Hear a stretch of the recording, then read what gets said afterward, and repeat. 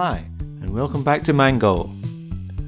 Our focus in episode 2 will be on food, and we will discuss some popular Filipino dishes and maybe even touch upon some British ones too. I'd like to welcome my wife Vin back to the show. Thanks for your time, Vin. Hi, I'm happy to be here. Let's get the show underway. I'd like to start with what I consider the most popular Filipino dish, adobo. It's the one I've come across most often, and the one I've been served more than any other. I like adobo, but the high level of salt takes a bit of getting used to. You mentioned in episode 1, Vin, how some of your local dishes are high in salt, and that's to do with the high consumption of rice as your staple, at least in part. Can you explain that to us? Yeah, because Filipino meals are not complete without rice, but we serve that unflavored, unlike here on occasions. So adobo and other dishes can taste salty on their own if they are not eaten together with plain rice. But sometimes we do something called sinangag, wherein we fry the rice with sauteed garlic and onions, and commonly served for breakfast. Adobo is a dish that uses chicken, pork, beef, usually. But seafood and vegetables can also serve as the main part, and this is marinated in a richly seasoned sauce of vinegar, soya, garlic, pepper and salt. The strong use of preservatives is the need for the Filipinos to do just that, preserve their food in a hot climate. We forgot something there. It's important to have bay leaf in it and maybe a little bit of sugar for sweetness. But actually, I haven't tried beef adobo, as you mentioned there, and I would prefer pork belly or combination of pork and chicken. I'm guessing adobo is probably considered the national dish. Yes, maybe unofficially. Another dish I see a lot is lechon. And incidentally, this could also be the challenger for the title of the national dish of the Philippines, at least in some parts like Cebu. Can you tell us about lechon? Oh, I love lechon. I love the golden crackling skin of it. It's so crispy. Lechon is basically a whole pig or piglet roasted on spit. All the innards are first removed and then it gets stuffed with combination of herbs and spices like lemongrass, garlic, spring onions, bay leaves, salt, and pepper. Lechon also is served with special sauce made of chicken liver. And I think La Loma, Quezon City is the lechon capital of the Philippines. And by the way, you can actually make a lechon from your own home. You don't need a whole pig. Pork belly slab will do. I was just going to say we bought lechon for our daughter's first birthday. Yeah, we did. So, what would you put next in the list, keeping to our theme of the most popular? Not that we are making any kind of definitive list of the top 5 or the top 10 or making any statements like that. We're just trying to bring you the very common dishes you will hear about if you travel to the Philippines. One of my favorite actually is sinigang. It's all-time Filipino favorite dish. It's pork cooked in sour broth made from unripe tamarind as a souring agent. And you can put like eggplant, okra, string beans, and other vegetables. This is a comfort food that can also be made with shrimp or bangus, which is a milk fish, chicken, or beef. I would like also to mention another common dish, Filipino dish, which we call pancit. So this is a type of dish made of vermicelli noodles or pancit bihon. It's cooked with soy sauce and a variety of meats can be used like chicken, pork, or even shrimp.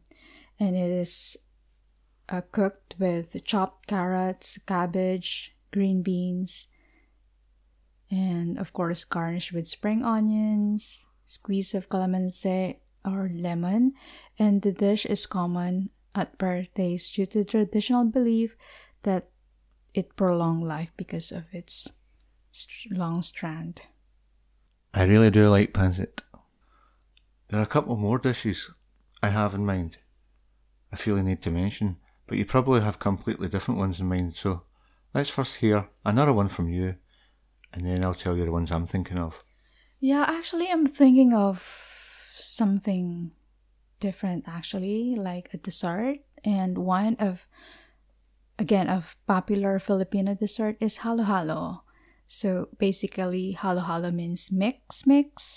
So it's the mixture of sweetened ingredients like white beans, red beans, nata de coco or coconut gel, makapuno or gelatinous coconut string, kaong, it's a sweet palm fruit, langka or jackfruit, ice shavings, evaporated milk, topped a scoop of ice cream or two, leche flan, a cream caramel, ube halaya or a purple yam jam.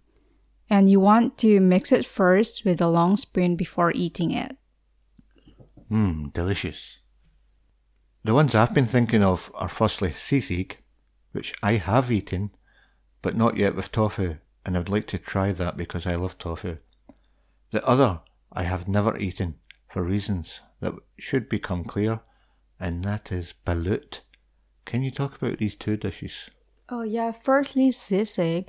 It's quite reinvented for many ways. Traditionally, sisig is made of pork cheeks, ears, and it is like clean and grilled and chopped coarsely, and it's combined with onions, and you have to serve it in a sizzling plate.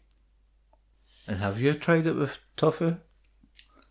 No, I haven't tried, I think. But what I've tried is actually like, I think it's a regular pork meat with cracklings. So basically, it's like, coarsely chopped, grilled or fried meat, pork meat, and then mixed with fresh, coarsely chopped onions. And, serve on a sizzling plate, and you can crack an egg on top, and the egg cooks through the heat of the sizzling plate. Residual heat. Yeah, residual heat. And you can squeeze a lemon or calamansi. And also, if you want a little bit of heat, you can also have chopped chilies on it. What about balut? Now, I'm no stranger to trying scary foods. In Shanghai, I ate xiaolongbao, which was, the thing about that was you had to get over a mental barrier of the smell, because the smell was so far removed from what you would want if you were sitting eating.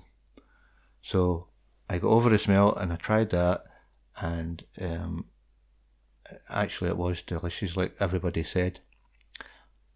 As well as that, I've eaten deep fried insects like scorpions and other crickets and things like that in Hong Kong, and in Japan I've had poisonous blowfish, which kills people every year in Japan. I had no problem eating that, but for me, in the Philippines, I cannot bring myself to eat balut. Can you tell us about balut? Yeah, balut is one of iconic Filipino food, actually, and it is a fertilized duck egg, about 14 to 21 days. So it is boiled or steamed, and you can eat it on the shell. You want to season it with a little bit of salt and vinegar. It's because it's an embryo, a couple of weeks old, that's causing me an issue. I see. Well, if you're uncomfortable eating balut, actually there's an alternative. It's a hard-boiled and fertilized duck egg, and we call that penoy. So you can have that instead. Can you quickly throw out a few more you would consider honourable mentions? So we have also tocino, which is a cured pork, kare-kare. Like a stew or something? Yeah, stew. The sauce is made with peanut butter, and you eat it with shrimp paste. I haven't tried kari kari, but that's one thing that's put me off at the peanut butter because I don't like peanut butter. But I'll try it. I'll try it sometime. Mm-hmm. And what else? Anything else? Well, we have also lumpia. What's lumpia? So that is like spring rolls to you here. So it usually stuffed with, bean sprouts mixed with other vegetables, like I think carrots. And you can also make like fresh lumpia. And lumpiang Shanghai, which is stuffed with minced pork. And dip it on a vinegar or sweet and sour sauce. So there's quite a lot of Filipino food, but to mention like menudo, we have afritada, we have caldereta. Another crazy one I remember. What is it? It's the people in the West won't believe this, but they actually call it Adidas. Ah, yeah. It is. Yeah. It's something to do with the three stripes or something like that. Yeah, it's the chicken feet. Because like the logo, before the three stripes, the logo of Adidas is like the three toes of the chicken. So it's called Adidas. Wow. But you know what? You can also make adobo with that.